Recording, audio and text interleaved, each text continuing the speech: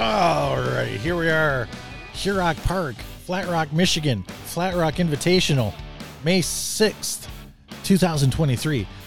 Second game of the day, Columbus Capitals from Ohio and the Canton Cornshuckers from this it's probably not very far of a drive for them. It's probably why Mike Feeney was late.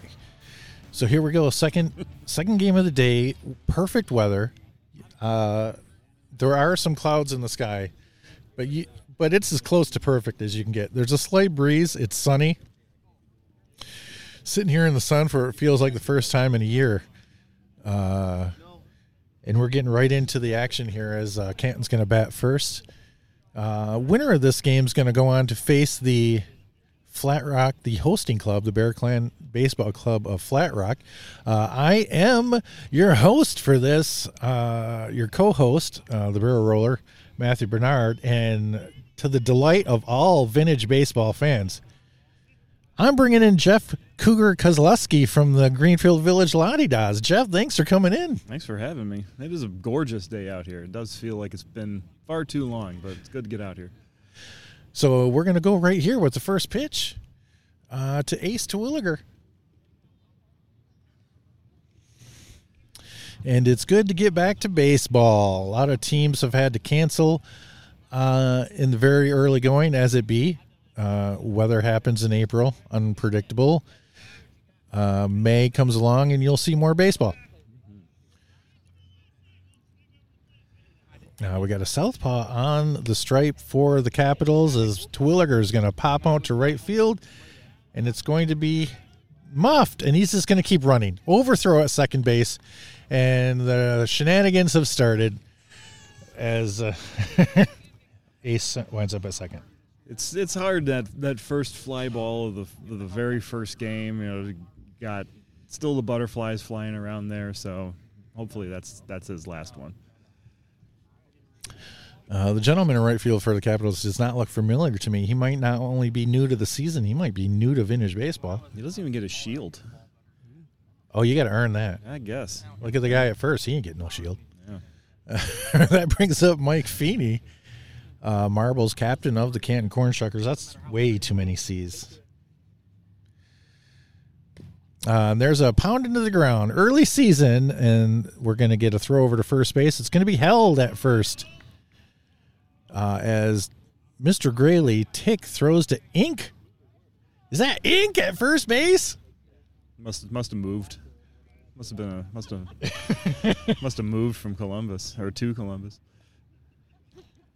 As Marbles is going to make the first out for the Canton Cornshuckers. Ace makes his third, and that brings up who? It's a nice one-hand grab over there at first. That's always a tough one, the ball that gets driven right into the ground right in front of home plate. There's a fly ball to center field, directly to the center fielder. It's going to be bounced off a knee, and that's going to bring in Mr. Terwilliger, the fastest man in vintage baseball. Can stroll easily into home plate. Outfield's a little shaky. We've got two errors, one in center, one in right.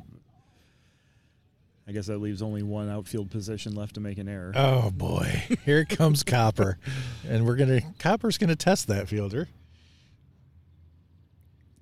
As a part of the Roller Alta Barrel Vintage Baseball Podcast family, captain of the Capitals, Rudy Frias, is stationed in left field, returning to his roots of his youth. Oh, he's going to pull something for sure, and I'm not talking about Copper.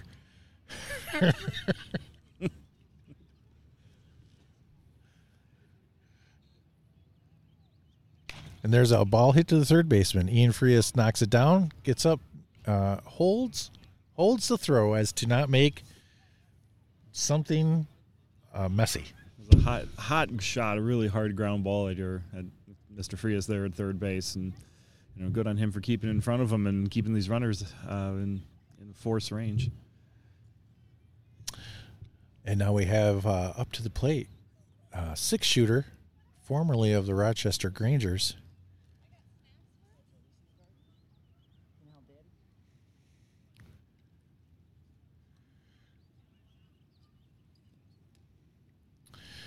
Have I seen this pitcher pitch with both hands? There's a throw to second, keeping who honest? Who? That's who. Have we got a definition on what is a steal today? What rules we use? Oh, God, we thought we did. There's a pop-up to center field. Shortstop's going out. It's going to fall in between. There's going to be a throw to second looking for a force. It doesn't look like it was in time. So we're going to have bases loaded. I believe they're going Greenfield Village rules. Okay. Mike just pointed at me. I thought it was because he liked me at first, but it turns out it's because those are the rules. Damn.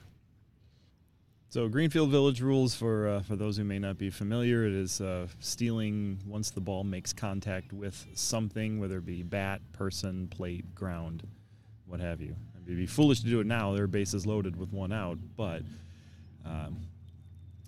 we'll see if that rule is going to come into effect. And there's a short pop up to the second baseman, held by Mr. Wycuff at second. Boy, that was an optical illusion, as the swing was much harder than how far the ball went.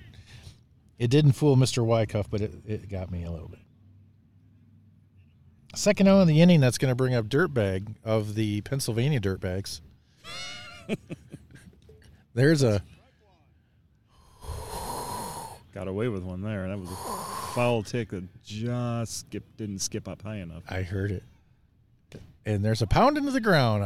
Unintentional fair foul. That's going to score a run. And everybody's going to move up. Picked up by one of the Capitals on the bench, which normally would require a ball is dead call, but I don't think Mr. Glazer is going to be testing that out too much here. And that brings up Coco. Philip Hayes. Pound into the ground. And the pitcher's going to slowly make his way over. Flip to third. I think he got him. The out's made. I think the run scored. I can't tell if what Mr. Finney, who is umpiring, that's what he gets for making an out. I think it was definitely close. I would venture to say the run counted. He's saying the run tallied. So tally that.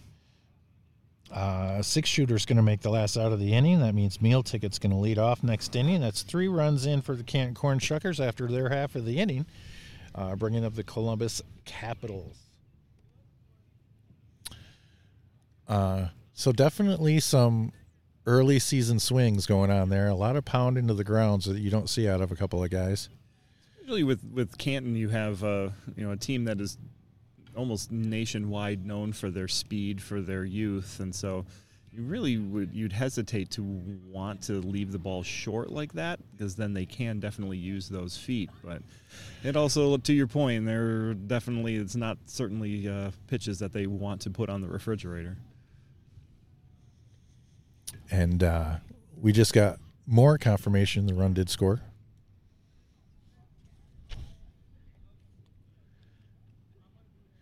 Columbus Capitals are going to lead off. Speaking of pound into the ground, it's Rudy Frias.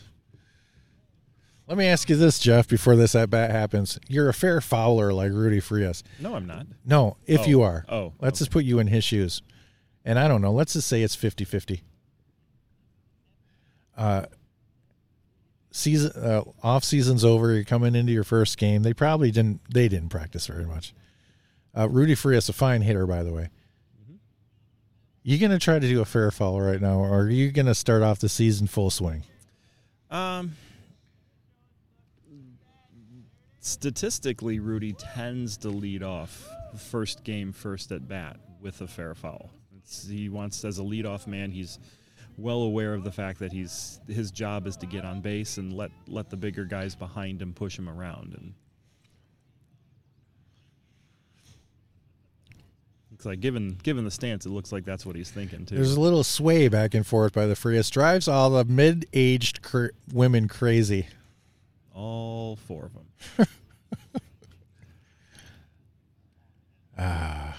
Yeah. He's got a really open stance here. I think he's waiting for. Yep, that was it. Waiting for a low one. He got a little impatient, took a high one. So there's no family sitting down third baseline, and so he couldn't aim for a family of 3 like he normally does. So he just went after his own family. Rudy definitely looking for a certain pitch in a certain location, and there's a grounder to the third baseman, and it's going to get by, but to shortstop. Here's the throw from short, deep throw, fine throw. He's going to stay on. He looks in from where I was standing. I'm not standing. He ran to first base. There's a hug at first base. He ran to first base. He didn't pull anything. Everything is great. The last time Rudy Frias was in Flat Rock, the scoreboard fell on him and took him out of action before the game even started. So, true story. Rudy meanders his way down to second base on a muff by the catcher. We got looks like chalk pitching for Canton, throwing to Coco behind the plate. Kobe Dottie up. Whoa, there's a bouncer to the second baseman. The throw over to first base is going to be the out. Rudy Frias is attempting to go to third. He's going to be just in. John Shim, pitcher for the Canton Cornshuckers. I believe he lost all of last year due to injury and did not play. I believe he had hurt his shoulder. Not during the season. He never played. Those are the hard ones. You get injured on something that is not baseball related, and that happened to me once, and my first thought was, am I at least going to make the World Tournament? Did you? I did. Oh, I'm glad for you. Yeah. Mr. Wyckoff pops up. Coco going after the ball. Some of the Columbus Capitals. Ink Sun blocks Coco from getting the ball. So hockey being put into play here. The old intentional distraction up there. Part of it, there's a tree that's hanging over play here, and so I couldn't tell if it had hit the foul portion of the tree or if it didn't hit anything at all. But if it hits the ball hits a branch in fair territory, that constitutes the ground. But if it hits the ball or hits a tree in fair territory, Mr. Wyckoff down the left field line. That's a base hit. That's going to bring in Rudy Frias. And a good way to start the season for Mr. Wyckoff. This tree that Mr. Koslowski speaks of looks like it's having a hard time getting started in the season. Everything else is getting some buds and some leaves on it, and this one's like, still sleeping. We had a very, very cold, very wet winter and spring. We had a really bad freeze, so I'm good to see the trees at least still standing. Another one that gets past Coco. Mr. Wyckoff is in rare form as he gets down to second base. He looks spry. He looks younger. He looks faster. I don't know what his wonderful wife has been feeding him, but he looks ready to go. And that Ian Frias is up to the dish right now, and they're feeding him some high pitches. He's got an open stance as well. I don't know if he's intending to go to left, aiming at Mr. Finney in left field, or if he's going to close his stance and with the step. Oh no, that was dead right pull. Off the tree. And it's a tree. There's a dog over there. That dog is not happy. Dog not approving of the effort of Mr. Hayes. It's like a German Shepherd Husky mix. That dog is not pleased. But that was definitely dead pull on that. He's got a couple of new bats that he was very excited to show me before the game starts, and he's using one of them right now. It's nice to know you can get to an advanced stage and still get excited about bats. Mm-hmm. I haven't been excited about bats in years. There's a fly out to Mr. Feeney in left field. It was high. It was well struck. It was just a little too high. Was it, though? It was well struck for an average man. He might listen later. We love Ian Frias. He doesn't listen to this crap.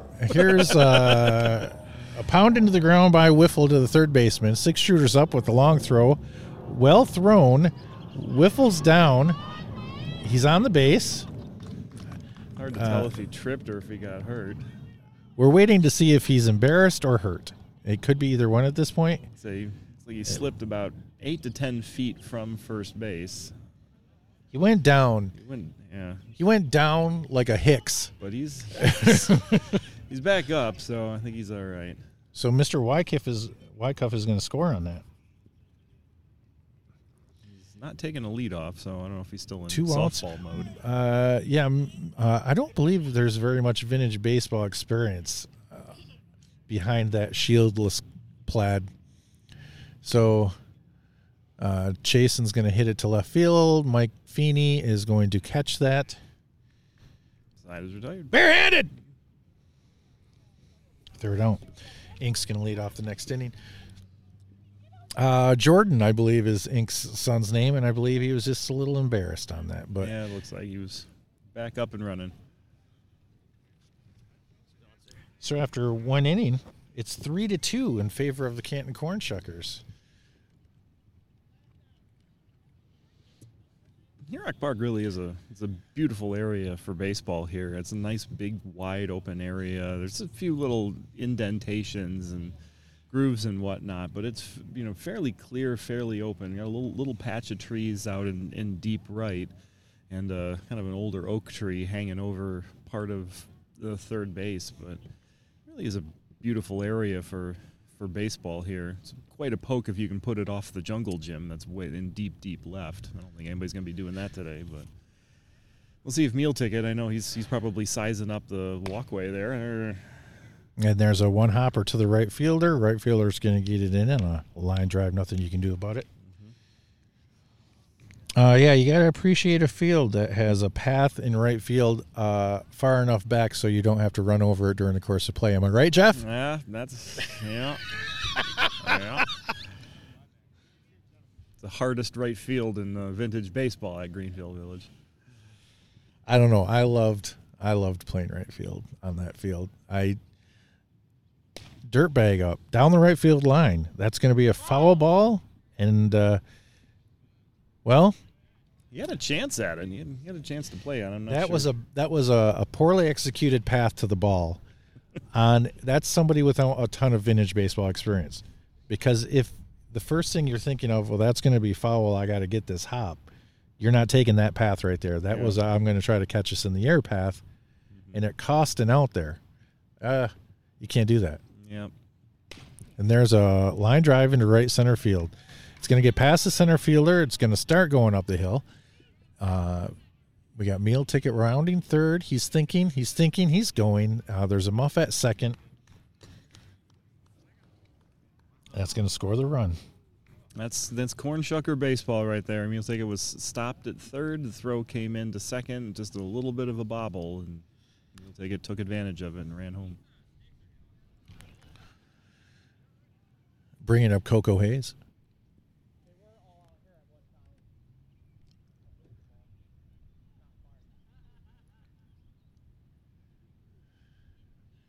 What hand is that pitcher throwing with right now? It's been left. I've been watching it. It was right in the first inning. I think he threw a pickoff with his right arm. Oh, now he's got it in his right hand. He very much is pitching both hands. That's a grounder to shortstop. Kobe Dottie up with it. Long throw to first. It's a little high. Ink climbs the ladder to try to get to it. It's not going to happen. Came down a little gingerly on his right ankle, it looked like. It's one of the perils of vintage baseball here. I mean, overrunning first base is a lot like overrunning second or overrunning third. You can get put out on it, and so you have a runner running full bore. Speaking of full bore, Coco is not doing it, but he goes to second on a muff. I thought you were about to make a Timon and Pumbaa joke. No. Oh, full bore. Okay, I took that. There's a fly ball into center field. It's going to be one hop to Chasen out there in center. Everyone's going to move up a base. Phillip is going to there it comes. Score on an error as there's a throw to first base for no good reason. Yeah. And took a big rounded first. Muffin Man had a big round at first, trying to do just that, trying to get his runner in from third, and that's exactly what happened. An overthrow to your first baseman who just hurt himself. And another run comes in. And that's going to bring up the 2022 Vintage Baseball Player of the Year. Whatever. What was that contest he won? It was I didn't actually see a formal contest. It felt like somebody just handed him a belt and said, "Here you go." I'm that guy who handed him a belt, and there was a contest. He won. There was a test. There was a throwing contest. There was a hitting contest. There's a hit ball hit to the left fielder. Left fielder Frias catches it on the fly. Throw to second to try to double up the Muffin Man, just a tad short. But at least the outfield has a fielding percentage now. That's tough. That brings up Chalk. I've been there, man. I have been there. It's sometimes when it rains, it pours. Chalk has a dark brown bat with a white tip. It kind of looks like an eraser on a pencil. It's kind of like There's a pop-up to the shortstop. Kobe calling for it. It's not going to happen for him. That was a tough little Texas League kind of fly right behind second base. Center field's too far back, short and second. Couldn't have tipped that bat any better. Bringing it back up to the top of the lineup, Ace Twilliger. Fine young man here. The 2022 Gingerly Gentleman winner. He'll be defending that crown at the 2023 Akron Cup as we put on the Mightiest Striker and Gingerly Gentleman at the Akron Cup this year. Akron Cup's always a fun one. I've been twice, and I think I have about one win in the 2 times I've been there, but the Black Stockings are always incredibly great hosts, and it's always a pleasure to play there. I'm looking forward to actually going inside Stan Hewitt Gardens this year. I haven't had the chance a couple of times I've went. Yeah, I remember the first time I went in 2005, I think Mark Hepner actually gave me a personalized tour. Well, not me personally. God, you think you're special. No, right field, fly ball to right field, held by the right fielder. There we go. Let's see. Just get one muff under your belt, shake it off, and comes back, makes a nice catch, running to his right. Second out of the inning, that's going to bring up Marbles. You had a hard ground ball right in front of home plate. Marbles, the owner-operator of the Deranged Haunt, which is coming up here next weekend with its halfway to Halloween celebration being open for the weekend. So, I don't know, something about inflatables. I don't know. There's a hit to right field. Right fielder's going to decide to take that on a hop. It was on a line. Muffin Man's going to round third. Mr. Daly at second base is going to run the ball back into the infield. It's going to have the bases loaded. The Deranged Haunt is really well put together. I've visited, took several of my foreign exchange kids there, and they had a great time. I was able to do my character for the first time in my life. I was able to be a haunter last year, and I was a Girl Scout. So I have so many questions. Yeah, go ahead. Did you end up on any lists after doing that? I'm sure I was on some people's lists, but I don't know them. It was a one night only as Who's Up to the Plate. And I had the time of my life, and I really scared some people because I was full Girl Scout. Grounder to short. Tools Doughty with the throw over to second. There's nobody at second. And that's going to score 1. That's going to score 2. We got Marbles rounding third to keep everybody honest. He's going to stay put. And that's a tough one. You got a ground ball at shortstop going to your right. You'd think the play would be to third base at that point. Instead, he tried to come back, make a hard throw to second, and Mr. Daly was kind of covering the hole between first and second. It's going to bring up Copper with the grounder to the shortstop. Tools is up with it, decides not to make the throw, tries to go behind Who at second base. Who's going to be safe at second? It's going to score Mr. Feeney. Good base running there by Who. I know the instinct, a lot of Canton Cornshucker instinct is to just go, but ground ball in front of him, he stayed put, was able to draw the throw, and now we got first and second. With this at-bat by a six-shooter, the Shuckers have officially batted around in the inning.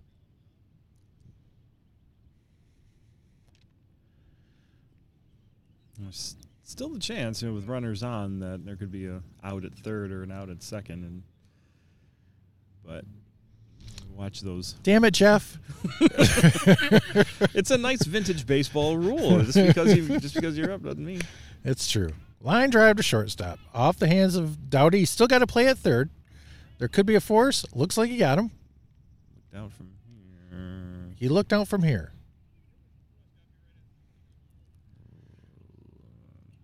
He looks out from here.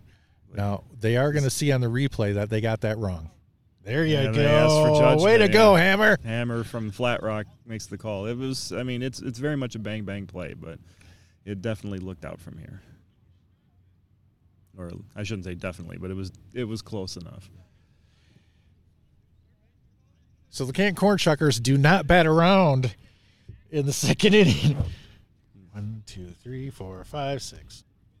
6 runs in for Canton, 9-2. Who you were out?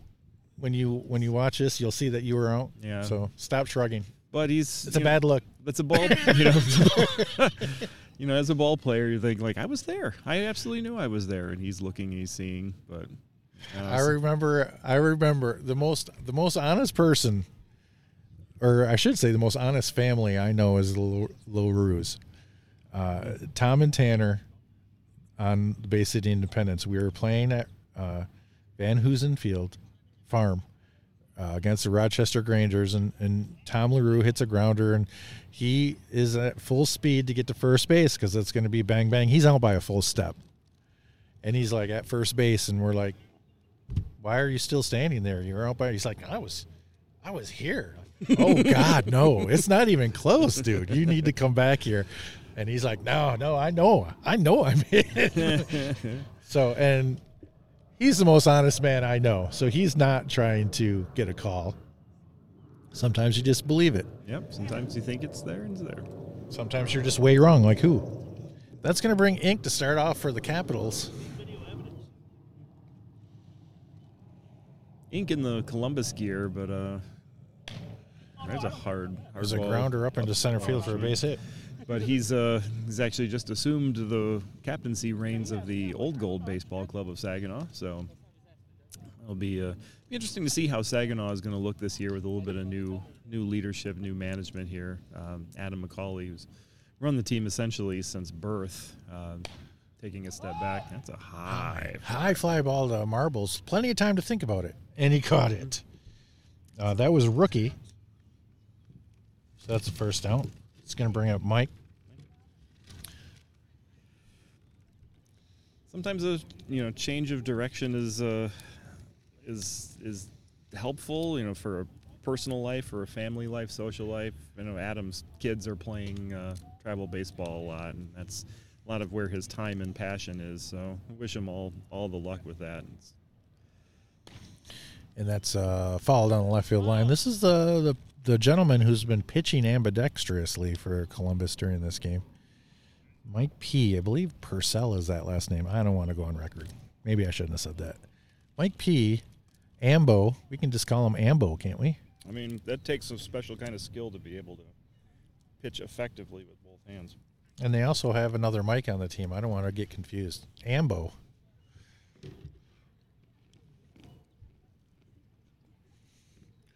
Hicks still at first. We'll see if his earlier tanglement at first base is going to restrict any running out of Ink. It'll be hard to tell. Center field fly ball. It's going to be caught by Copper out there. And that's going to bring up with 2 outs Bob Daly of the Columbus Capitals. Copper, while Chalk was on the shelf, not being able to play, Copper was taking over a lot of the pitching duties and loved it. But he's back.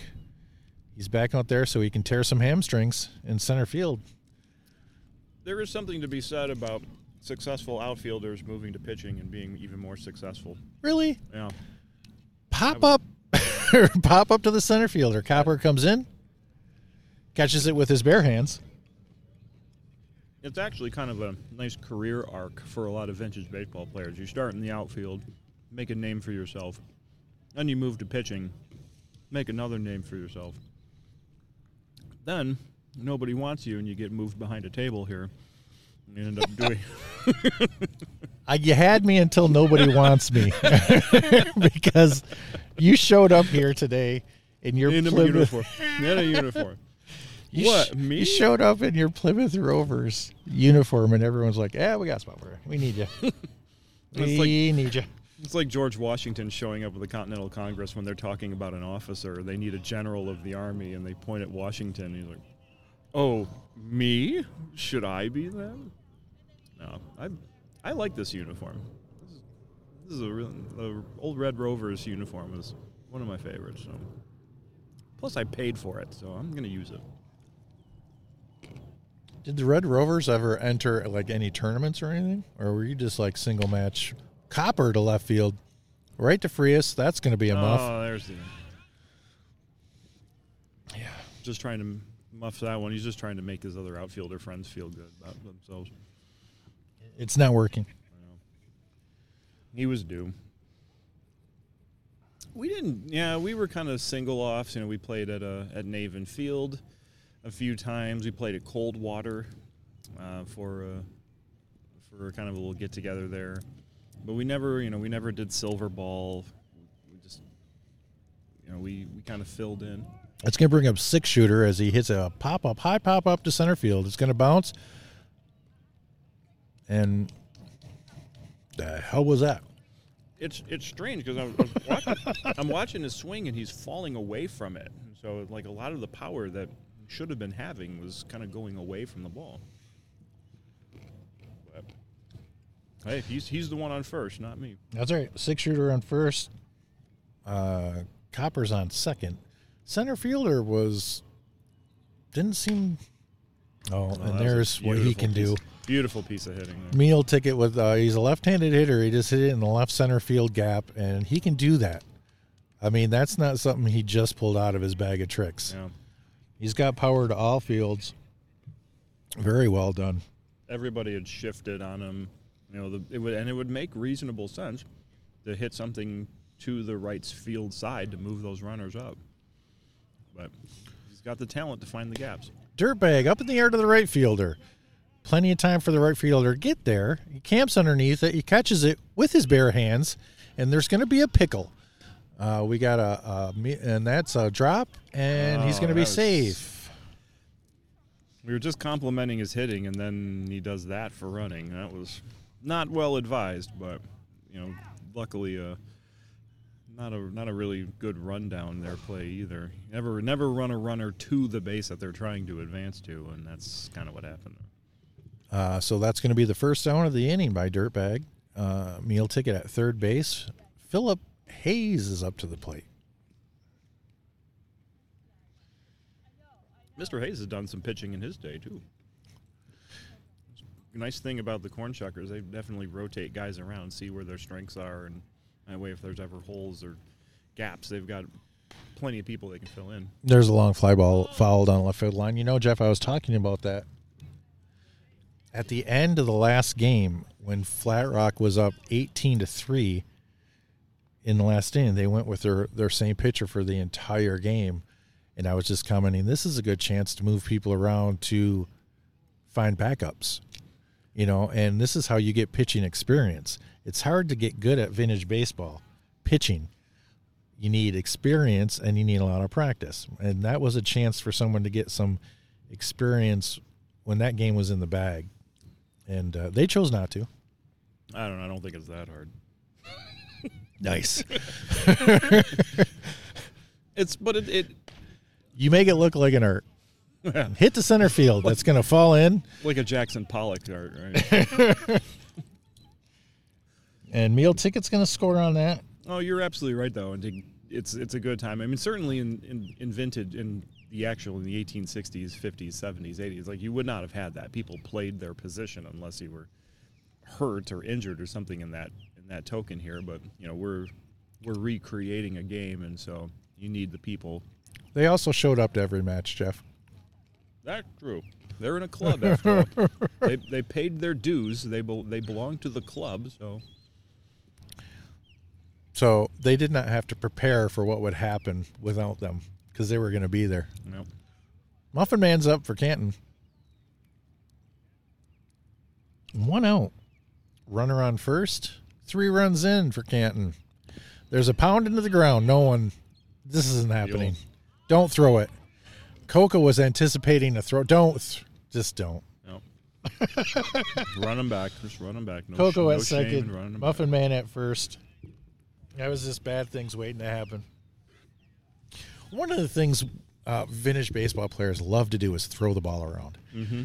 Just love it. Well, you think you got a chance at everything. Think you got a shot, and oh yeah, it's more times than not you don't. Irrational optimism. Teddy up. Because I mean, you think about it, like we're not using gloves. You got to make a throw that has enough arc where a person can safely catch it. Then they have to catch the ball and make a tag while a person is running in at the exact same point. It's a low percentage. Teddy foul tick. Go to the pitcher. Go to the pitcher. Go to the pitcher. There's a foul ball that Muffin Man apparently did not hear the foul ball call. Took off for second. It was a very low call. Yeah. There's a pound into the ground. Pitcher's over to get it. Throw to third for the force is going to be too late. You're not going to get Coco like that. Yeah. They are hitting it in no man's land in this inning where you're just not going to be able to do anything with it. Yeah. And it doesn't help when you got he's sliding too, which, there's nothing against sliding. You just got to make sure you're doing it right, and period. Was that right in the period? It looked like he grabbed the base with his hand. So if he's sliding around, then it's okay. Chaka, a liner to third base. It's going to be off the foot. That was a tough play for Ian there. And that's going to score a run. Station. Low one that was on the ground, or it was at the ground at his feet. That's a tough play. Yeah, sliding should look impulsive. It should not look like a strategy. And so oftentimes descriptions of slides are about people falling or reaching back and grabbing a base. But, anytime you see a slide where there's somebody going in foot first with the intention of slowing down, that's a little more modern than it should be. Is that an option, that the pound into the ground again to the third baseman? They're not going to be able to do anything with it. And they got 2 RBIs on 2 balls, I think, that went a total of about 150 feet. That's a 5th run in for Canton.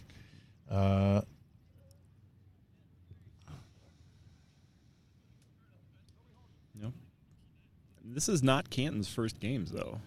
They have been busy so far. Oh yeah, they made a trip to Florida. Mm-hmm. Yeah, and the good gentlemen from the Awkwards are coming up this year. They're actually coming to Greenfield Village. I made sure to put that one on my calendar. Grounder to second. There's going to be a flip to short and a well turn. Oh, that was. They might still have it. I'm going to let Jeff explain what has gone on as soon as this play is over. They're still trying to get Mike Marbles out of this pickle, and he's not going to let him out of it very easy, and they ran him back to the wrong base again. Jeff, from beginning to end, explain this play. All right, so we got a ground ball to, I believe it was it to the second baseman fielded it? Second baseman shortstop. It was up second baseman fields. It makes a really nice play over to the shortstop. Really nice turn, beautiful turn, and just the throw carried a little bit over to first. Mike, which in a lot of Canton ball, overrun the base and keep going. So he overruns, intentionally gets himself in a rundown. Runner scores, and then just a rundown that unfortunately didn't go well because they're. And that's going to be a pound to the ground by who? That's a fair ball. That's going to be an unofficial. So it's a fair ball. Boy, there's a lot going on with this play, too. So nobody's listening to what's going on. Nobody's paying any attention. Anytime the ball goes by the players, this isn't even fans. The players are just picking up the ball. That was a live ball. It was a fair ball. Yep. A fair Ball pounded into the ground, went right over to the player's bench, and they're just picking it up. This is the second time that's happened. And even if it's foul, you still should not do it. If it's sitting there, just leave it be. Yeah, it was a fair ball. Fair foul hits the dugout, and guys from Canton who really should know better. And there's a hot shot to Ian. He's going to deflect it into left field. Mike Marble's Feeney's going to score. Who is going to score? Copper's going to go to second. Yeah, there's a ball in play, and unless it's pure defense, you let it go. Leave it there. The Canton Cornshuckers did bat around. That was even before Copper got to the plate here. 6-shooter.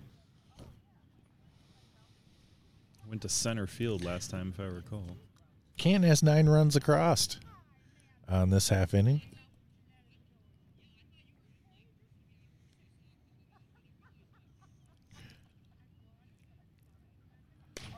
There's a line drive into center field. Center fielder is going to wait for it on a hop, throw it in. Copper's going to think about it and retreat. A much older, wiser Copper who would not have stopped 5 years ago. Behold the ravages of age. Bringing up Meal Ticket, who hit a phenomenal line drive in the left center field gap. He will not do that 2 times in a row. This time he's aiming for the bike path. He's got 6-shooter in front of him. He knows that if he wants extra bases, he's going to have to put a little bit further. Not to say that 6-shooter is slow, but he's certainly not as fast as some of the other guys. Although that step right there was a little more on the closed stance side. Yeah, the step, I'm wrong. Well, he hasn't hit it yet. Who knows? And there's a line drive to the center fielder who was pulled over into the gap a little bit. He's going to hold it. And that's going to bring this, the murderous inning that it was. 9 runs come across for the Canton Cornshuckers. Ouch, man. That's going to bring the score to be 18-2. Oops, sorry. Columbus coming up in the bottom of the third. Got them right where they want them. Who are we talking about? That's old Bill Dean reference from the La-Di-Da's. Anytime we were down, and they would announce the score, and you just go, all right, we're down 15, 20 runs or something, and he'd go, all right, got them right where we want them. Vintage baseball, generally, especially the 67 brand, big comebacks happen. Mm-hmm. They do. They happen all the time. Yep. We saw the World's Tournament last year. So, yep, I've been on both sides of them, and I always go back and forth about would I rather lose a close one or win a blowout. I like winning, but there's sometimes you just gotta kind of tip your hat and go, man, that was something.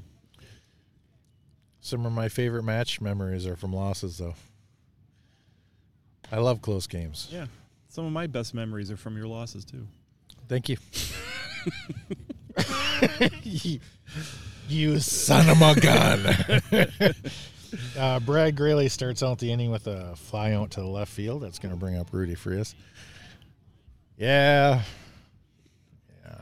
No, I love some of my better stories are losses too. I love the challenge of the personal challenge of what are you going to do in this spot? Mm-hmm. How are you going to react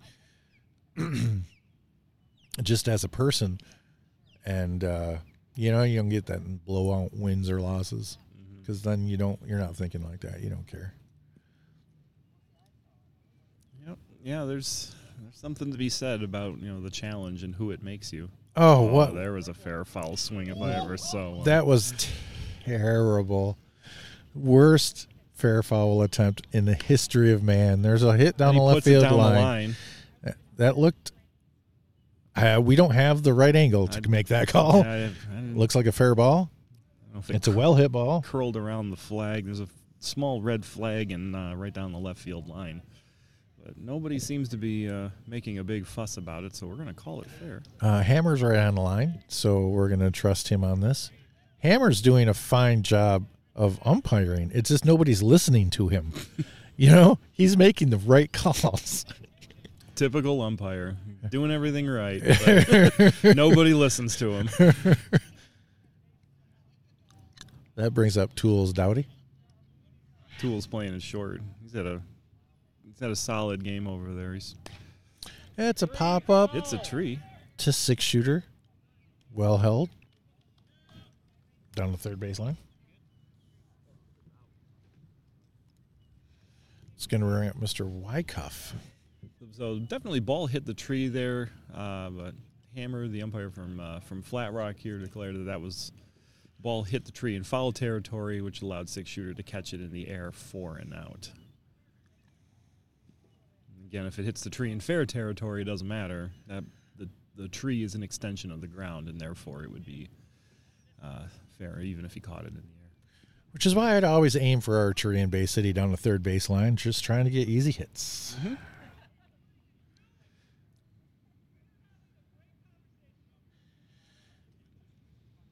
Rudy's not happy that there was a pickoff play.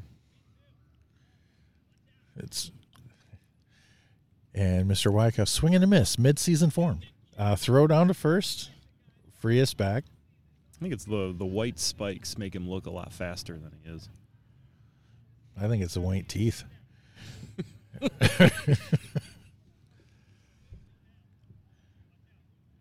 But still dangerous on the base paths. He's still not a guy that you want on base. He can hit the ball wherever he wants.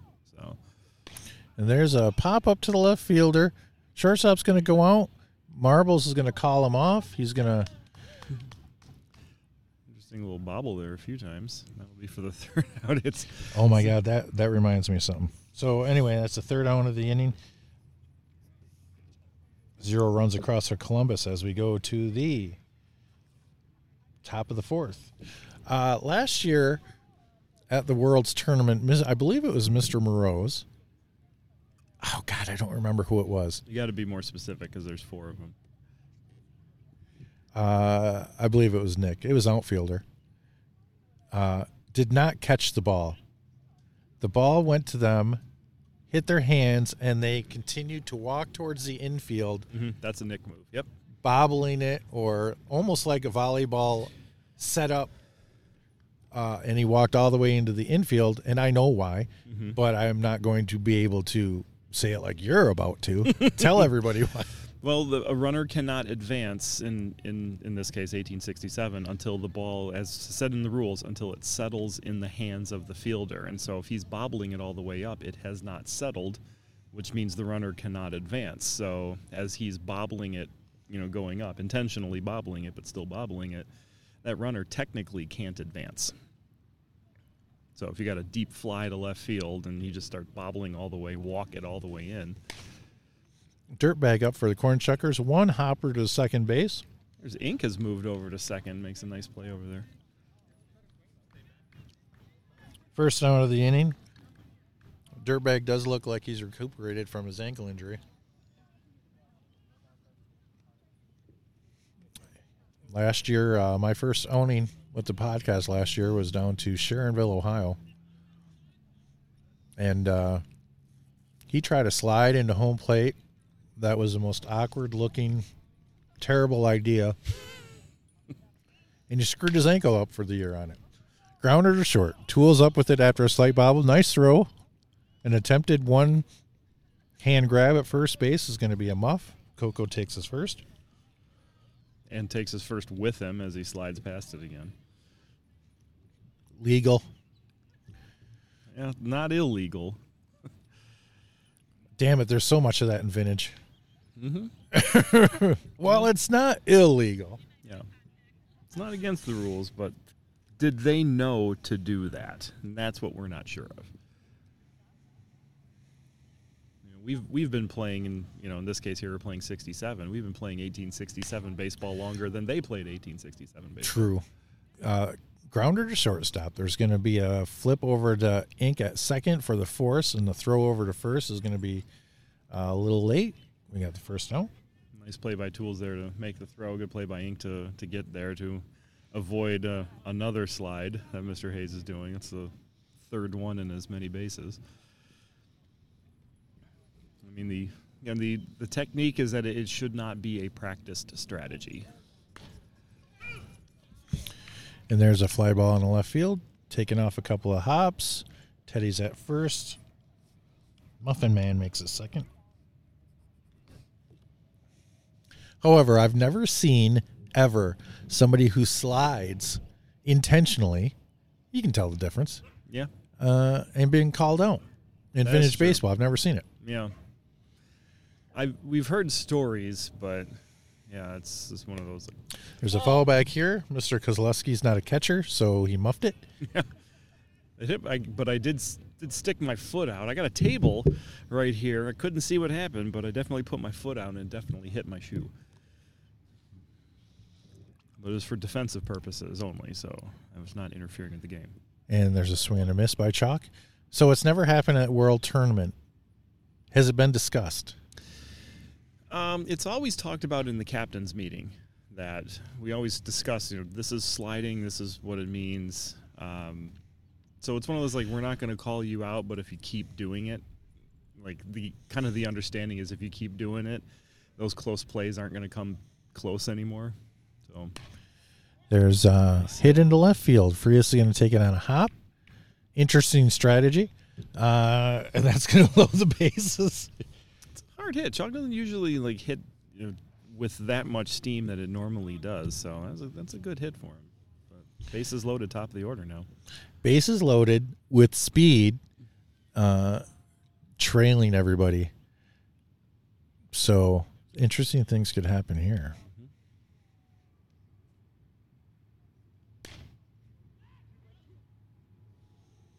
Fly ball to center field. It's going to be held out there, and that's going to be the third out. That's a big out right there. Bases loaded, 2 outs. Your leadoff man coming up with a lot of speed, and I was able to get him to lift a lazy fly ball to center field. Needed that whitewash after you gave up a 9er.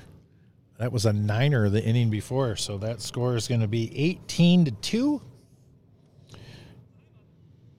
Going to the bottom of the fourth. Mr. Ian Frias will be the leadoff hitter. He does not have the body of a leadoff hitter, but we'll see how this works.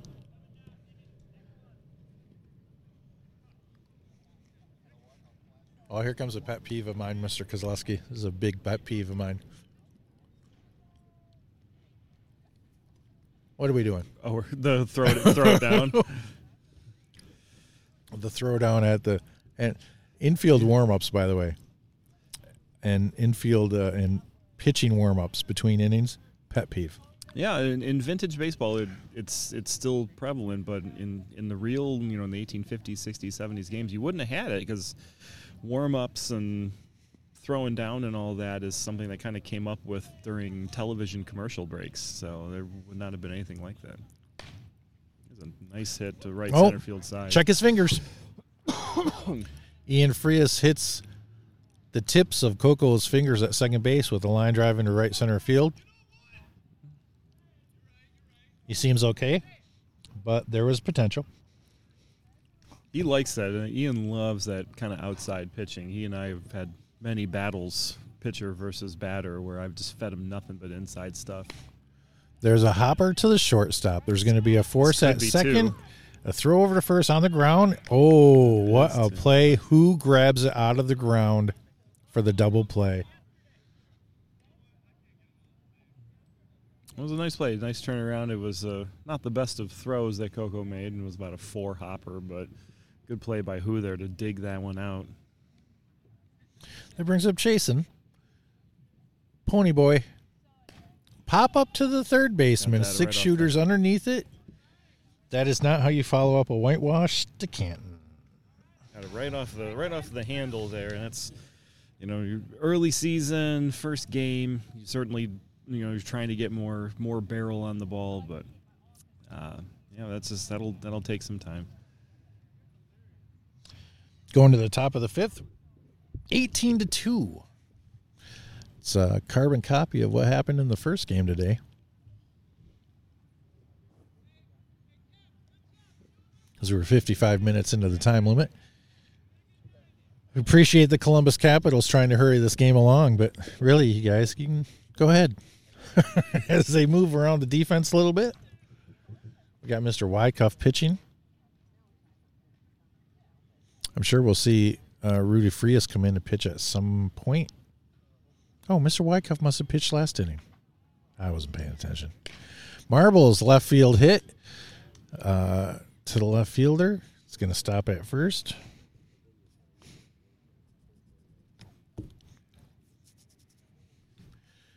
Back to the Girl Scout. She'll be appearing at the Deranged Haunt during the Halloween season many times this year. Make sure you buy my cookies. There's a steal. It's the first outright steal of the day. Not sure I would have done that with a 16-run lead. But. Well, I will say this about the Canton Cornshuckers. They never let up, ever. That's true.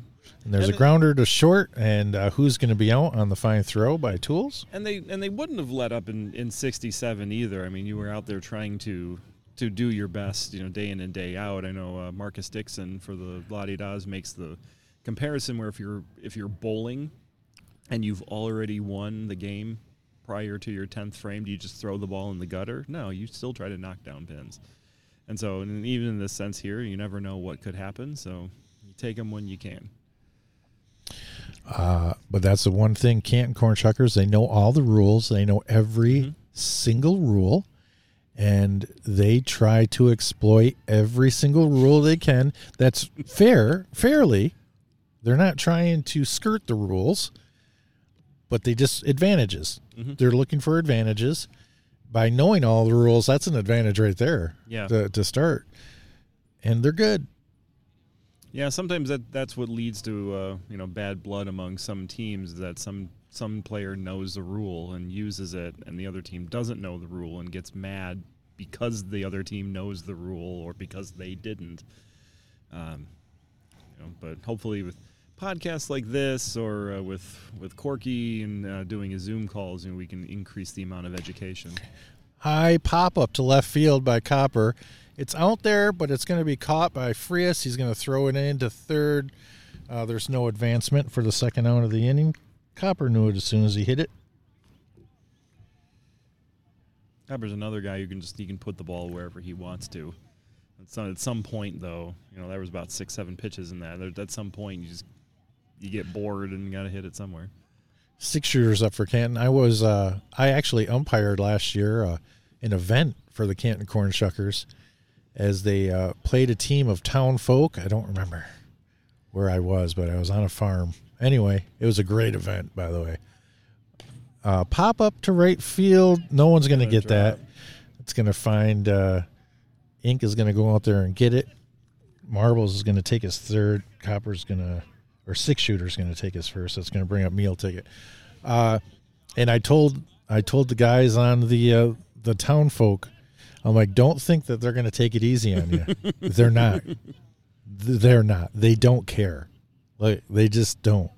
They're going to give you vintage baseball until the very last out. Those townspeople games can, they are a very mixed bag. I ran 3 of them while I was in Westland, Michigan, and you have guys or you're playing townspeople who are really gung-ho, really into it, and some that are just there for the T-shirts. And, as a vintage baseball player, you're like, am I supposed to be teaching them? Am I supposed to play? You lead them along a little bit.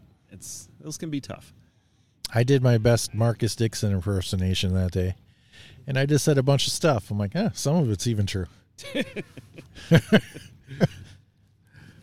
6 shooter does take a second on a steal. You probably didn't charge extra for the true information, right? I wouldn't know which one it is. There's a one hopper to second base, throw over to first. Some good defense displayed that inning by the Capitals. Nice. Neil Tickett's going to take the third out. Nice play by Ink there to get in front of that. Was a hard kind of one hopper, but he was in the right spot. Need the Capitals offense to catch up with their defense here. One of those games that feels like, when you're down by this much, to kind of take it easy. And, a few runs here and there can really make a difference. But got to get him first.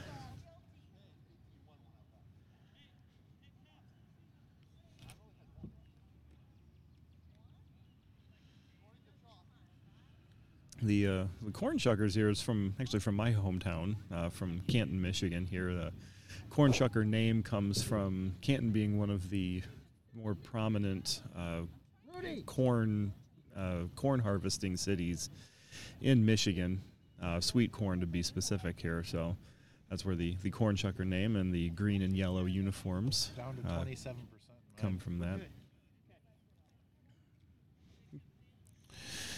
All right, we're going to start it off with ink in the bottom of the fifth here. 18-2. You're pulling me away from a barn burner. There's a line drive into center field by Ink. Well, he just muscled. That was off the handle, and he just muscled that one into center field. We got Rudy Frias over here changing out batteries for our video presentation. So you might be listening to this audio presentation much earlier than you're going to see. There's a hot shot to third base. Six-shooter checks his fingers. He looks good. Attempted throw to second by the shortstop, who was backing up on the play in a good way. Everybody's going to be safe. Nice heads-up play there by Adam Johnson there at second. The runner had actually overrun first base and had his head down, and the third bag came and fired the ball right in. Luckily for the Capitals, he got back. He's going to bring in Mike Ambo. Ambidextrous. Batting from the right side today. Got a big piece of wood there. That was it. That's the one you had to go. It's like there's a base hit in the right field, and Ace is going to get that in quick. Station to station, bases loaded. Good on him for getting that in fast. I'm not sure Ink was going to score or if he had that in his mind, but no, he didn't.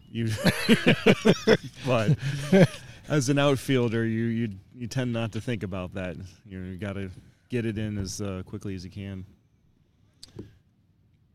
Muffin Man is currently pitching the apple this inning for the CORNSHUCKERS. So Mr. Daly comes up for the Capitals. Muffin's doing something with the grip there. You can see the ball like spinning like a top. I don't know if he's trying to throw it with the knuckles or what, but he's definitely trying to do something extra to the ball. Is it illegal? No. No. You are not to break the wrist. So curveballs are technically illegal, but in 67 they are very new. Mr. Daly pop up to left field. Doesn't make marbles move at all. And that's going to be the first down of the inning. Jeff, you ever break your wrist while you're pitching? Never once? I can't. I've tried in practice. I've never been able to really do it with any sort of worth or value. So I do what they would have done at the time, which is change elevation, change speed, and change which side of the box I'm throwing from, and let that do the work.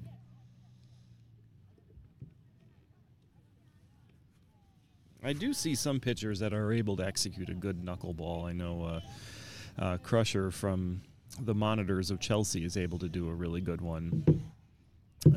I never could. We got bases loaded, one out here for Tick. Line drive to shortstop. It's going to be a muff, so that's going to result in a force at second and a throw to first for a double play. Sometimes the best hit balls are a terrible tragedy. Yeah, that was line drive right at the shortstop. It hits him right square in the chest. Well, hit in the hands, but right at his chest, and drops straight down. So those are frustrating ones. And because the third out is made at first base, the run does not score. So bases loaded, one out, and Capitals come away empty.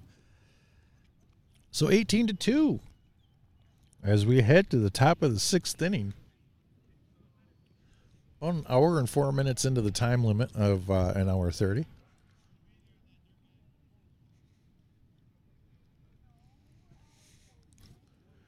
So if this score holds up, like one would think it would, if you know anything about math and baseball, you're going to see Bay City take on the Columbus Capitals in the next match. And then the final match, the championship, would be Flat Rock versus Canton. You think those two teams are tired of playing each other? Years ago, it seemed like a pretty regular thing. The Lottie-Daws and the Saginaw Old Golds would play each other pretty regularly. Dirtbag pounds it into the ground. He it looked good. Catcher's got a gun, and it went all the way into right field. Yeah, he just needs sights. Dirtbag's going to make his second. A lot of pounding directly into the ground, something you're not going to see in a couple months. Yeah, but going back to the point there, when teams tend to find themselves equally matched or geographically, close, that you would see each other quite a bit there. I mean, take Saginaw and Bay City, that they've pretty much grown up together. I'm sure many of our friends on the East Coast have some of the same kinds of stories. But sometimes that's where you develop the bonds. And I remember a player at a meeting saying, I know guys that I play against better than I know some of the guys I've played with in other sports. It's going to bring up Coco. Dirtbag on second.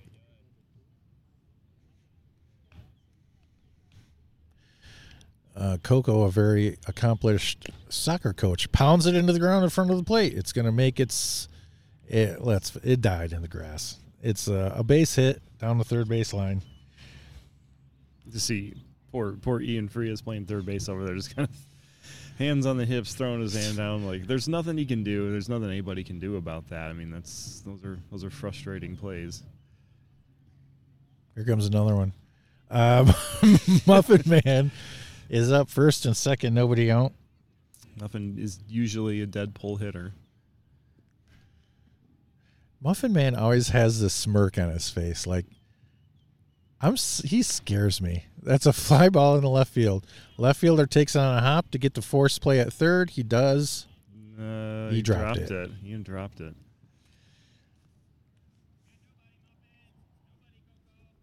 Bases loaded. Nobody out for Teddy. The freest boys smiling at each other. But Muffin Man has this very sadistic kind of smirk, kind of clown smirk on his face sometimes when he's not talking to anybody. It's like he knows something. Exactly. That scares me. It's right down the line. There's a line drive. Down the left field line. Coco's going to come in and try to score. Ian's not going to throw it. Keeping everybody at bay.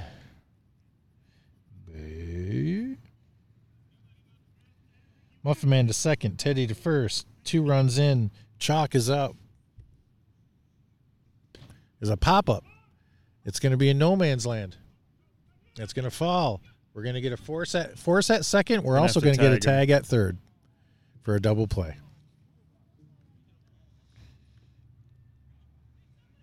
It's like Chalk is running off the field. Somebody forgot to tell Chalk that he was safe. Or that he was in, rather, not safe, but in. Interesting scoring on that one, and that's going to bring it up to the top of the lineup. Ace to Williger. He flew out last time up at bat. I'm sure he's going to want to keep it a little bit lower, especially with a base open in front of him. Got to think if it's to the outfield, he's thinking too.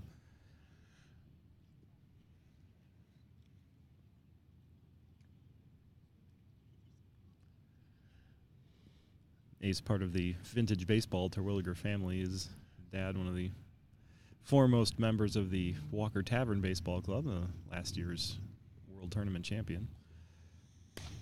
Pop up into right field. Right fielder's going to come in and take it on a hop, and Chalk's just going to keep running because that's the Canton thing right there. That's what happens. And, don't throw it. Yeah, just walk him back. Ace is going to have to stay at second. You don't want to. Third run in for the Shuckers this inning. 2 outs. Mike Marbles Feeney's up. There's a pop-up down the right field line that's going to be foul. speaking of Walker Tavern connections there, Mike Finney was really broke onto the vintage baseball scene to major prominence as a member of the Walker Tavern Club. Because the Lottie-Dahs wouldn't return a phone call. Because we had poor management at the time that was not interested in new players. Geez, just think what would have happened if that phone call got returned. Yeah. This team would never have existed. And he just burned the outfielders in left center field. And that's going to score ace from second easily as Mike settles into second.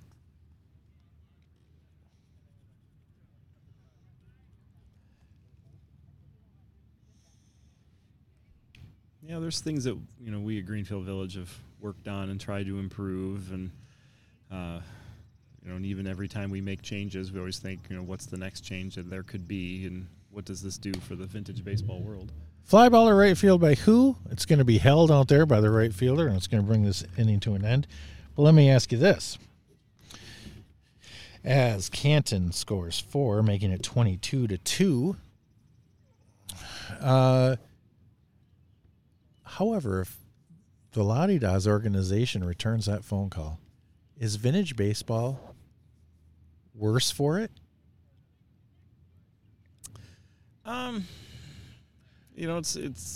It's hard to say because we have very dedicated fan base here. There's approximately 1.6 million visitors that come through the Henry Ford gates every year. Certainly not 1.6 million people coming to see the Lottie-Dahs, but we have a good-sized crowd, for every game. They see some of the players that perhaps could have been on the Lottie-Dahs had circumstances been a little different, but at the same time they go off, they start other teams and provides opponents and nice little trickle down effect. So selfishly, of course, I wish. The person who was running our team at the time before Mike Ossie would have, been more qualified. But, I would say this, and there's an attempted fair foul by Rudy Frias to lead off the inning, and that is wrong. I would say that vintage baseball as a whole, there's a fair foul. Watch out for that dog. That dog's still not happy. He was aiming for the dog. And he makes his first on the fair foul. That vintage baseball is in a much better place than it would have been if that phone call got received. Mike never would have went on to make Walker, to help Walker become formidable. Mm-hmm. And he never would have started the Canton CORNSHUCKERS, who are not defending right now, but a former world champion, as there's a steal by Frias on a muff by the catcher. And his Hanford company that deals in balls that's being distributed all over the country for vintage baseball. None of those things happen if that phone call gets answered. There's a grounder to third base by Tools. There's going to be a misplay at first, so Kobe is going to make his first. Rudy's going to take his third. And I think if you took Canton out, you don't know what would have happened with Walker. There's a good chance that it'd have been okay, but we don't know that. Yeah, it's, again, it's kind of speculation, hearsay about what might have happened, what could have been, all that. It's certainly, Mike Finney is very much a boon to the vintage baseball world. Especially, and I would even go a step further, the fact that Canton has been traveling so well, to go to Florida, which in turn is kind of helping bring Bill's club, the Awkwards, up here, to go to Providence and to kind of give Michigan a good introduction by the Grays of 1880s, pitched baseball. As Mr. Wyckoff is going to pop out to who at first base for the first out of the inning? And anything in education, is a long-term investment, and you can't just make an immediate change and see immediate payback. Things with teaching about vintage baseball and what it does, it takes a long time for that to grow, and hopefully, it will continue to keep producing. you're right, Matt, would have done. Grounder to third base. A 6-shooter takes it, throws over to first, and there's an out. Rudy Frias is going to come in and score on the play. Line it up. He says line it up after he scores.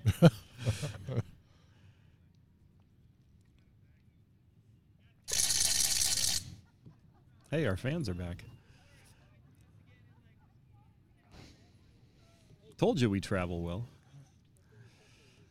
Oh, God, that was so annoying. Yeah, people hear that crank in their sleeps.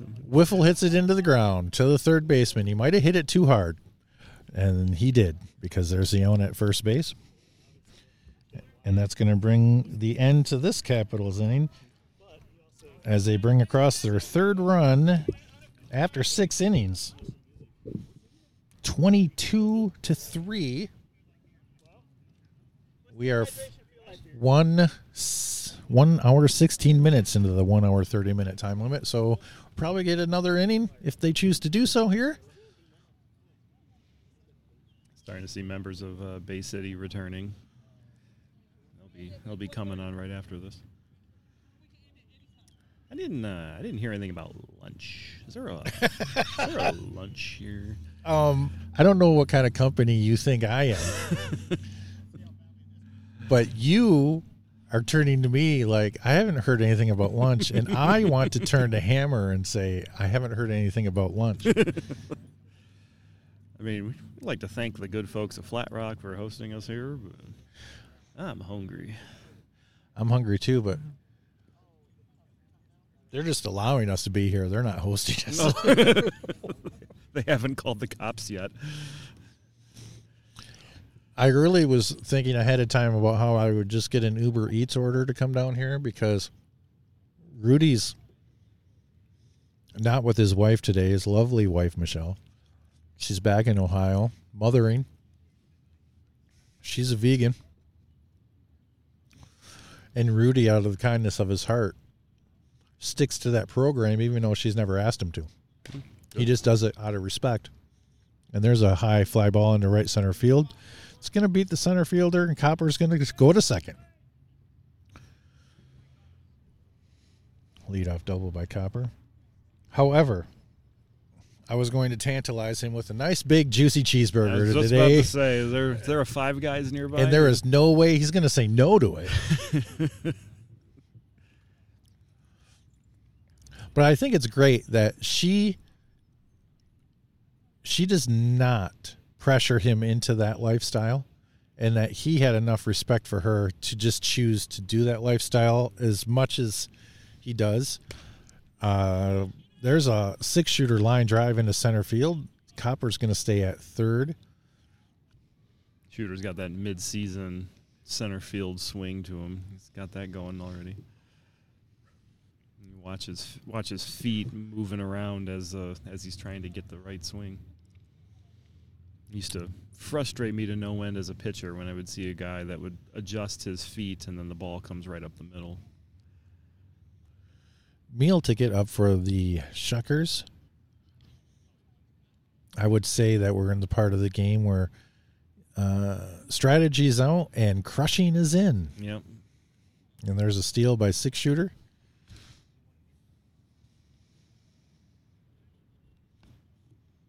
I was just about to say, he stole a base. Watch him swing at the next pitch. And there's a grounder to second base. It's going to score Copper.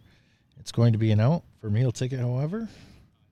This strategy, you'd see there. You'd be waiting for that pitch, wait till your runner gets to the next base, and then just get up and go. You saw that and see that in accounts from the 60s, too. That's going to bring up Dirtbag, who is due for one of those swings. And there's a hit into right center field. The center fielder is going to get it on a hop and get it in. That's going to score a run.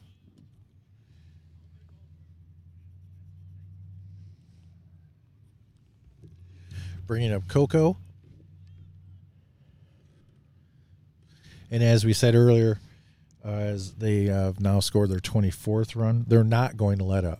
All right? You have to, if you're in the field right now in this kind of a blowout situation, you've got to make a play. They're not going to give it to you. And really, like, what is letting up? You know, what are you supposed to do? Are you supposed to, half swing it? Like, we tell our guys in, like, with the bottom of the ninth and the game is already decided, that you swing at the first pitch. And you just, you swing at it, whatever it is, but swing at it. Still run, still swing hard, but don't be waiting for pitches. Move it along. That's not very Michigan vintage of you. There's a grounder to third. There's going to be a force at second. Ooh, that's a nice play by Mr. I think Daly he got him over there. Yeah, he got him. Fine play by Mr. Graley and Mr. Daly teaming up.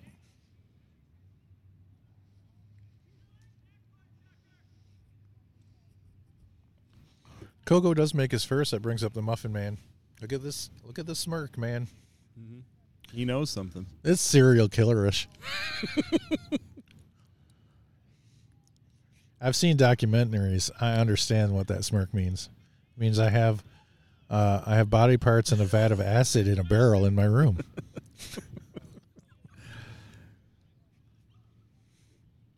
He's going to listen to this. He's going to hear it, and he's not going to say anything. He doesn't listen to this crap. He was actually I went through Mike Feeney's haunt once, and he was one of the haunters, and he came out, and he did a good job. But Muffin Man, scarier in real life. Grounder to shortstop. Tools. Oh, look at that. That was a nice play all around. There's a grounder to third or shortstop. Tools Dowdy is going to come in full steam, pick it up, throw it over. Still with the momentum bringing him to home plate. Sidearm throw to first base. Well held at first base. Nice That's going to be the stretch, third out. Ink made a nice stretch over there. It's going to be 24-3 as we head to the bottom of the seventh. We're an hour and 22 minutes in, so this is going to be the end of this game as soon as the Capitals get their at-bats here. And although you're saying to yourself, barrel roller, I just listened to 2 blowouts on your podcast, and I can't listen to any more. Well, let me tantalize you about the next 2 matches. Evenly matched. So the next 2 will not be blowouts.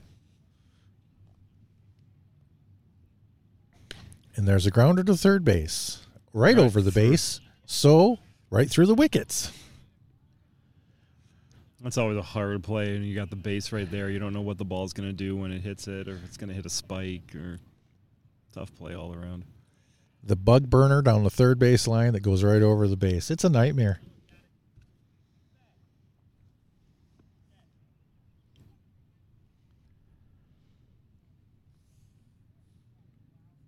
So Chasen makes his first with ink up.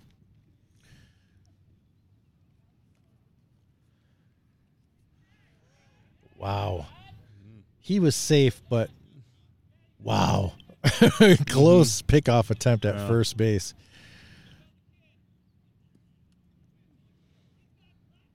That's one of the things about teams like the Canton CORNSHUCKERS. They're always playing. Mm-hmm. You have to always be playing. Yep, pickoffs are part of the game. Stealing is a part of the game, just like keeping runners honest should be part of the game. There's a hit to left field, base hit in between short and third. Look, Jeff Inks can hit in his sleep, okay? I mean, it's it's just the way it is. Yeah, he was always the guy that I always feared when I pitched to him when he was either with Bay City or with Saginaw. I was always, always hesitant. I always try to figure out what's the best spot. There's a high fly ball by the rookie to left field. It's going to curve away. It's a muff, but there's going to be a throw in. There's going to be bases loaded right there. Is that Ace? Is that they move Ace to left field there? Yeah. All right. That's going to bring up ambidextrous. Bo. Well, let's just call him Bo. Mike Bo.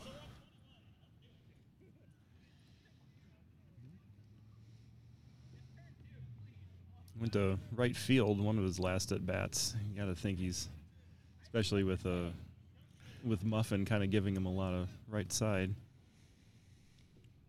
a lot of right side right there. He's That's almost the entire right side. got him definitely in double play depth. So if you're chalk, you got to know I got to pitch this guy inside. I don't want him to go to that way, and he has been. Last few pitches have definitely been in.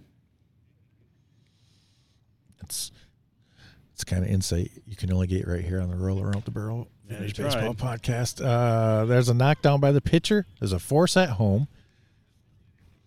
Bases are going to stay loaded. I'm just trying to paint a picture. I'm just trying to paint a picture for all the audiences who can't be there. Is your wife an artist or something? She what is all this art talk today? She just got a job at the College for Creative Studies in downtown Detroit. So she works at an art school. There you go. That explains everything you've heard today. Yeah, I'm on an art kick. That's going to bring up Bob Daly. Bases loaded. 1 out. Yeah, he tried to push one to the right side on one that was inside and just ended up going up the middle. Chalk did a nice job fielding his position, coming home with it. And there's a hit to the shortstop. He's going to muff it, which is going to create all kinds of outs. Bob Daly's going to be safe at first on a muff, but there was a force at third. It's going to score a run.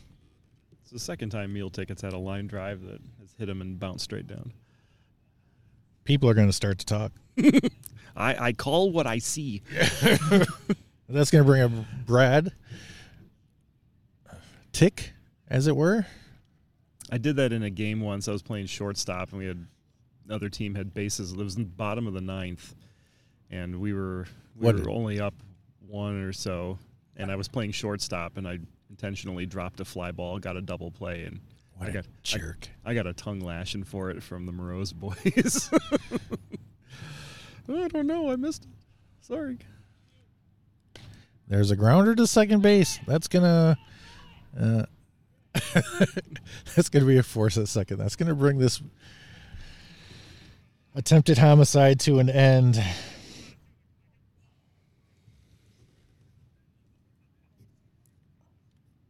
Columbus does push across to run to make it 24-4. Did they cover the spread? Wow.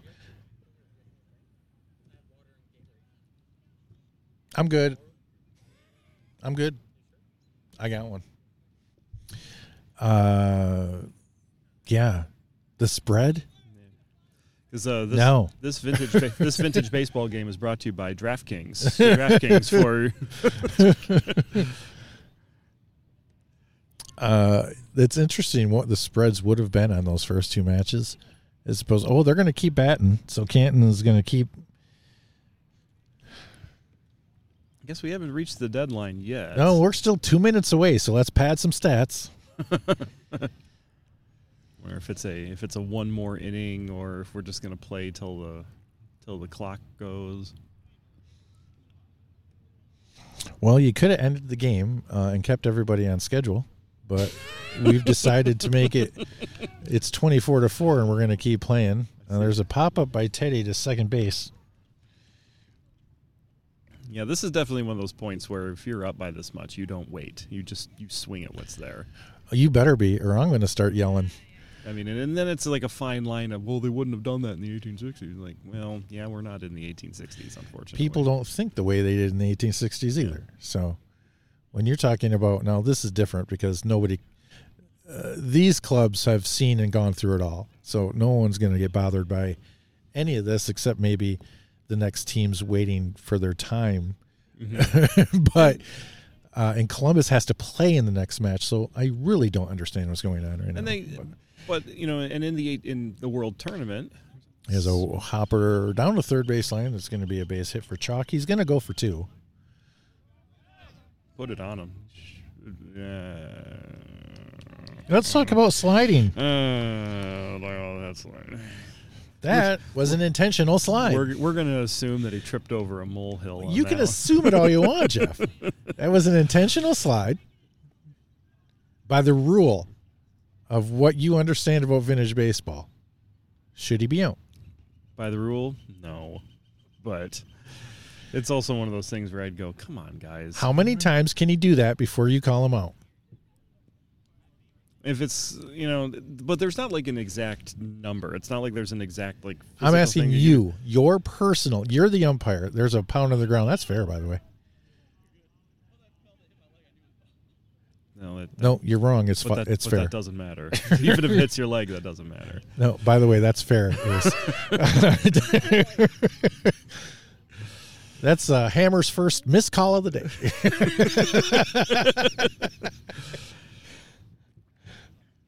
Yeah, the ball was hit. I mean, it was hit in front of home plate from what we could tell, then bounced up and hit Ace's leg. But, there was no intention. There's a grounder to short. Tools is up with it. Good throw over to first, except it was way too high. So the Jock's going to score. Not that good. Ace is going to take a second. He'll probably go to third. Yeah, but it bounced fair, hit him in the leg, and because the play was not intentional, you don't call him out, but it still hit fair, so it is a fair ball. Right, and then you look and the batter looks up and is like, it's foul. Like, that doesn't make it foul. Yeah, you can say it all you want. Yeah, it's the job of the umpire. He's got to call foul and he's got to call out, and it's got to be loud. And if you don't hear it, you have to assume that it was neither. Now back, there's a bouncer to first base. This is going to be interesting. First. There ain't no way. He beat him to the bag. Like marbles his own. Still got some spring in the step there. I saw smoke and springs popping off of him when he was running over first.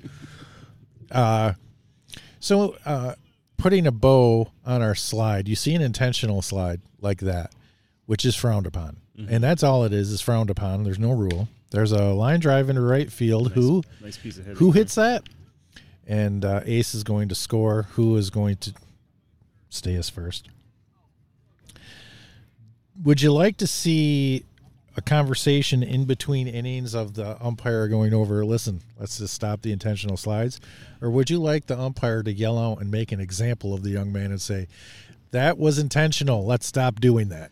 There's ways that you can kind of call it out, as you can jokingly talk into the history of, your young lady at home is going to be angry that she has to wash your uniform, or something kind of cutesy and whatever, but then kind of on the downslope, you kind of talk to them and say like, hey, you know what, that's not part of the game of that time. We're trying to get rid of that.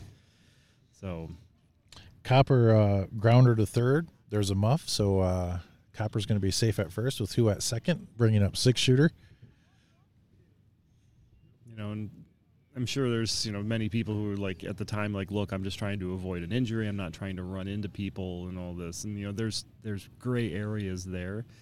That's where it turns into the, it's not intentional or it looks non-practiced. But when it is very clearly an attempt to slow down and you're just running around it and then reaching back, like now we're starting to talk like you knew to do this.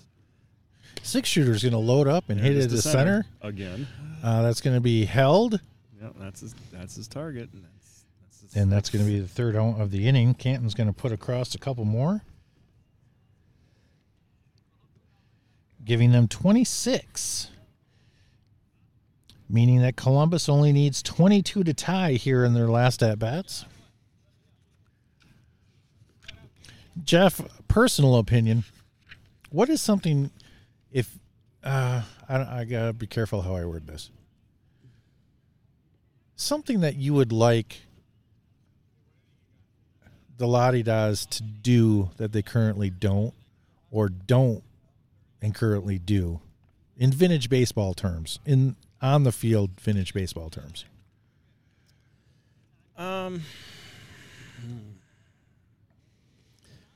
Something that we don't do that I wish we did more. I really would like to see a lot more. I mean, and we still do it. I love the interaction with the crowd. I think that's something that, and I would say we're one of the better ones at it, and yet I still think there's more to it than that. So I think getting the crowd involved, getting the people kind of involved with it, I always relish those ideas. Marcus Dixon has been really, really good with his announcing and how he's brought in newspaper articles from Detroit and thrown in like all kinds of 1867 commentary and all that. It's truly like made that a must-see position. So I love kind of that reaction there. Fly ball by Frias in the right field. It's going to beat the right fielder. He's going to make his first, although I did have Brad starting off this inning. I must have been wrong.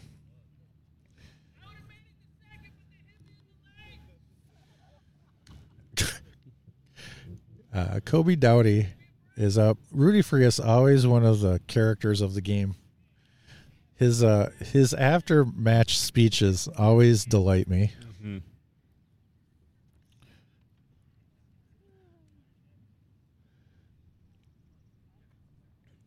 You can always tell he's got a smile on his face, and that's really what the game should be about, is having fun with it, because eventually we're all going to get older. Time's going to catch up with us. We're not going to be as fast as we were. We're not going to hit the ball as hard as we once did, but as long as we still enjoy coming out, that's grounded to third. Important. 6-shooter blocks it with his chest. Long throw to first. Oh, what a rocket. Zip that one over. Frias is going to take his third. Kobe's going to stay at first because there was a muff at first base. 6-shooter. What? He's got a chooch. You don't get a name like 6-shooter. Yeah, it makes sense now. All of a sudden it just clicked. and to whose character and to whose credit, he's going to, if you ask him about that, he's like, I should have had it. Sure. Kobe steals. We got second and third. The Columbus Capitals refusing to go quietly into the night. Here's where it starts. Here's where the rally begins. And that's going to fall in. It's going to drop. Into right field by Mr. Wycuff. That's going to score one. Tools is going to come. They're not going to make the throw.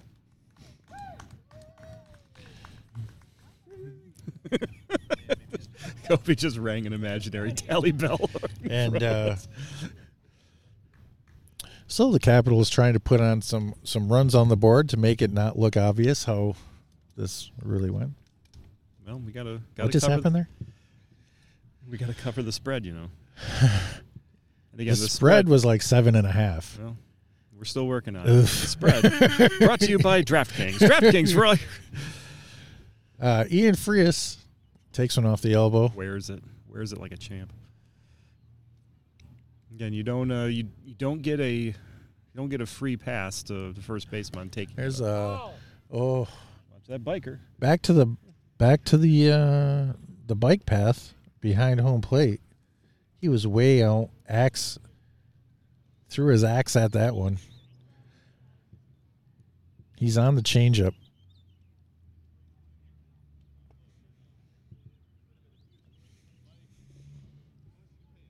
Kind of a little subtle reference there in watching Mr. Hayes walk to the ball back. He didn't throw it in immediately, because as soon as the pitcher holds the ball, it's fair game, and if he's not in his position, that could be trouble. Correct. Thanks. You don't need my validation. I just felt like I should say something. But I like having it. Ian Frias on the third baseline killed the bird. He's dead set on putting that Hanford ball in the water. Finney's trying to save it, and he does. So that's is that Ace? Is that Ace out there in left?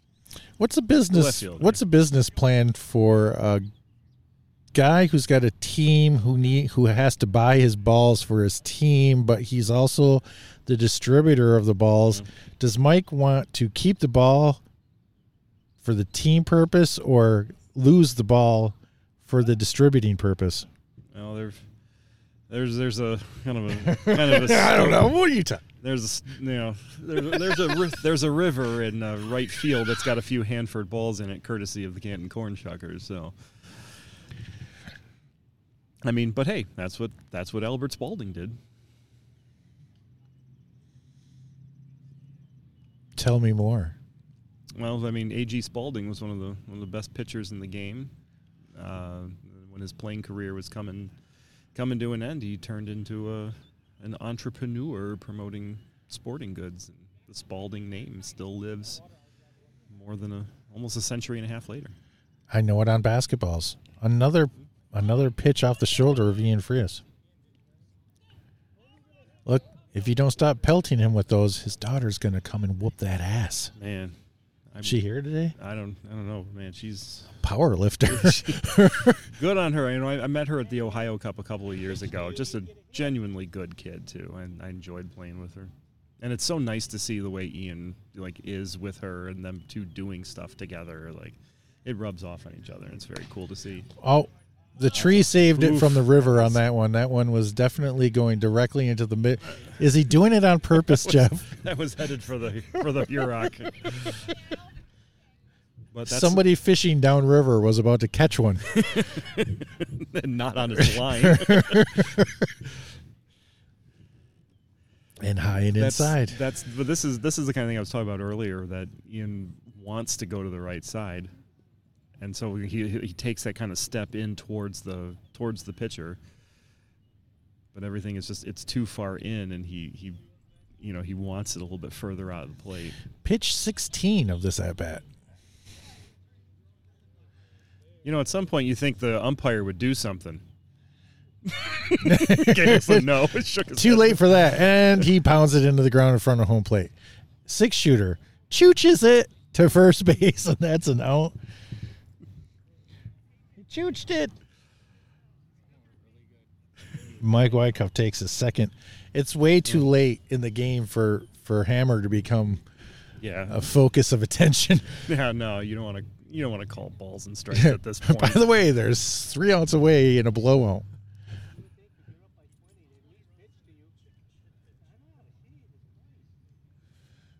They never stop playing. Jordan Hicks is up. Pounded into the ground. That's a fair ball down the third base line. It's going to hit off a 6-shooter's ankle. I think the last time I saw Ian Frias wait for so many inside pitches, I was pitching to him. I think his words were a little less kind to me. No, they were about the same. They were about the same. Yeah, it's one of those things, that as a pitcher it can get frustrating, as a batter it can get frustrating, but that's one of the nuances of historic baseball.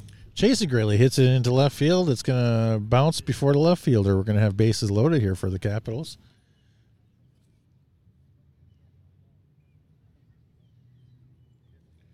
I just never referred to you like I did. That's going to bring up ink with the bases loaded. It's the moment that all kids dream about right here. Batting with the bases loaded in a blowout.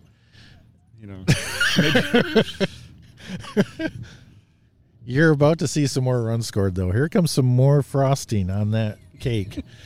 Got to cover that spread. That's right through the gap. Very nice. There was bad intentions on the swing. That's the best Capital out here today. It's going to score a run for the Capitals. And keeps the bases loaded. That's where it starts. It's going to bring up the rookie. He's had a rough day. However, he did. He doesn't wait for too many pitches. He put a charge into one earlier. Oof. Just foul. Oof. I was just saying, he doesn't wait for too much, and he's loading up right at the very beginning. So oof. He's got a beard that could turn out to be a wonderful vintage beard, too, mm-hmm. So he needs to keep playing that game. Yeah. Oh, and then the pop out to the catcher. You knew it, too. However, see the potential.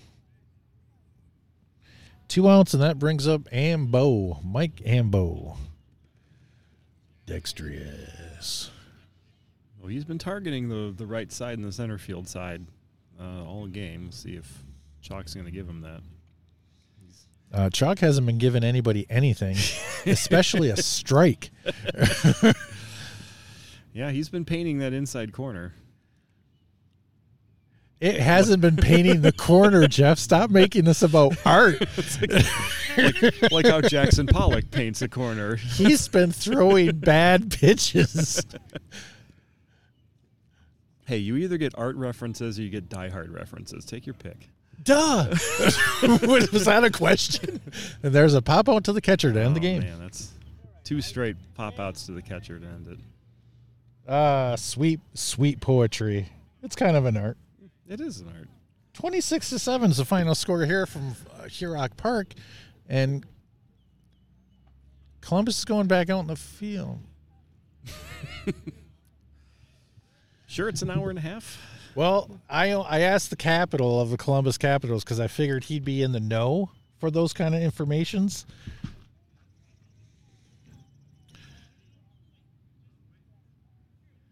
So we're at 1:45, so we're at an hour 45. So, no, I'm not sure. It must be a 2-hour time limit.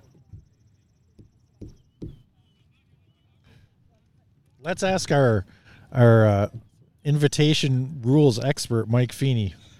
Mike, we got a 2-hour time limit on these games? I don't know. All right. Who does know? Dynamite dropping. It's an hour 45. Well, now that we got that clear Well, up. I get to sit here and talk more baseball, Jeff Koslowski. I'm the only person here who's glad this game kept going. It's a lot safer out back behind this table. Line drive to straightaway center. The sun has kind of tucked away behind some cloud cover, so we have not had the same brilliant sunlight that we had earlier. Jeff's hungry. I'm hungry. Rudy's hungry. I'm assuming he only eats plants all day. I'm going to look up Uber here or something. There's a fly ball to right field. It's caught by the right fielder. No advance. It's played by the rookie out there. Those can be a little tricky, especially he's got a little bit of a dip right there. Because I dip, you dip, we dip. Mm-hmm. It's a callback to my DJing days. Oof. Coco Hayes up to the plate. You remember the dip?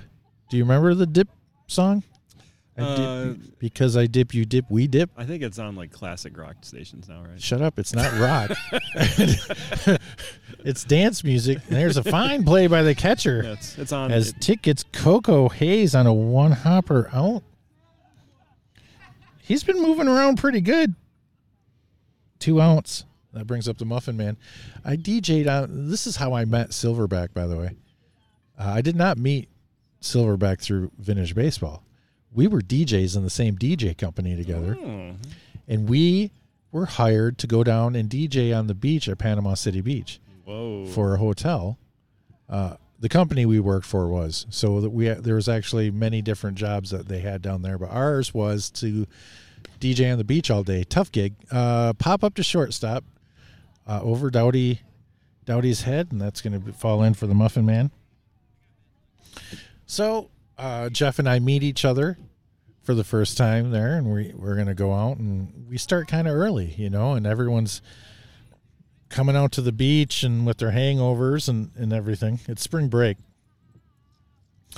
And so we're playing soft stuff in the beginning, no big deal, let everybody wake up, and energy starts to pick up a little bit. And I look around, and Jeff's nowhere at the DJ area. There's a ball down the left field line. That'd be foul. And I'm looking around, and he's over there doing one of those. It's a funnel with the hose. He's beer bong. They're beer bonging, and he's doing over there with a bunch of college kids. And I'm like, oh my dear Lord, what is going on here? And then the week that followed was insane. Insane. It was so insane, I never went back to do that again. Let those memories live. Not needed to be clouded with other new memories of that. So that was how I met Jeff Silverback. He was bonging beers. Grounder to short. So force that second to get the Muffin Man. That's the third out of that inning. That's a whitewash. The third time the Columbus Capitals have whitewashed Canton in this game. As they come up, Mr. Daly's going to lead off for the Columbus Capitals. But, speak of the devil.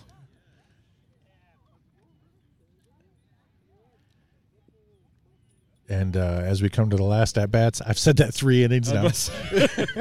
Are you for real this time? You made promises. I hope so. Hour and 50 minutes into this time limit. That seems to be never ending. But they are going to get 9 full innings in on this. That was the plan all along, I suppose.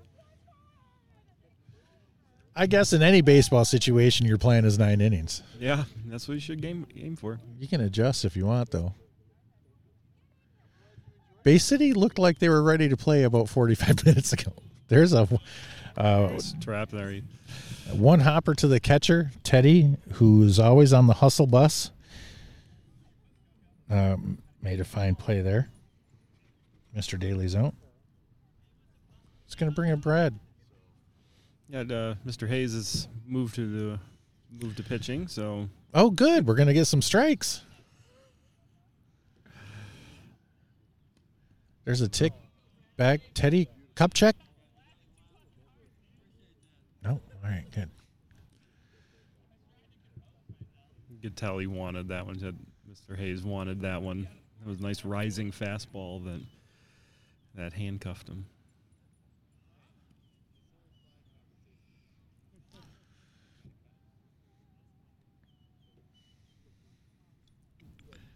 And there's a high fly ball to center field. Copper's got a beat on it. He catches it with his bare hands. Like a man. Get out of your system now, Brad. And that's going to bring up Rudy Frias. Rudy Frias coming up in the bottom of the 9th. 26-7. No reason to fair foul here, I'd say, Jeff. Well, but Shooter's guarding it as if he's going to. I personally would not. I would use this time to kind of try to get my timing down. I mean, look at the right center field. Grounder to short. Mail ticket is laughing all the way to the throw to first, and that's going to be the ball game. God, I hope.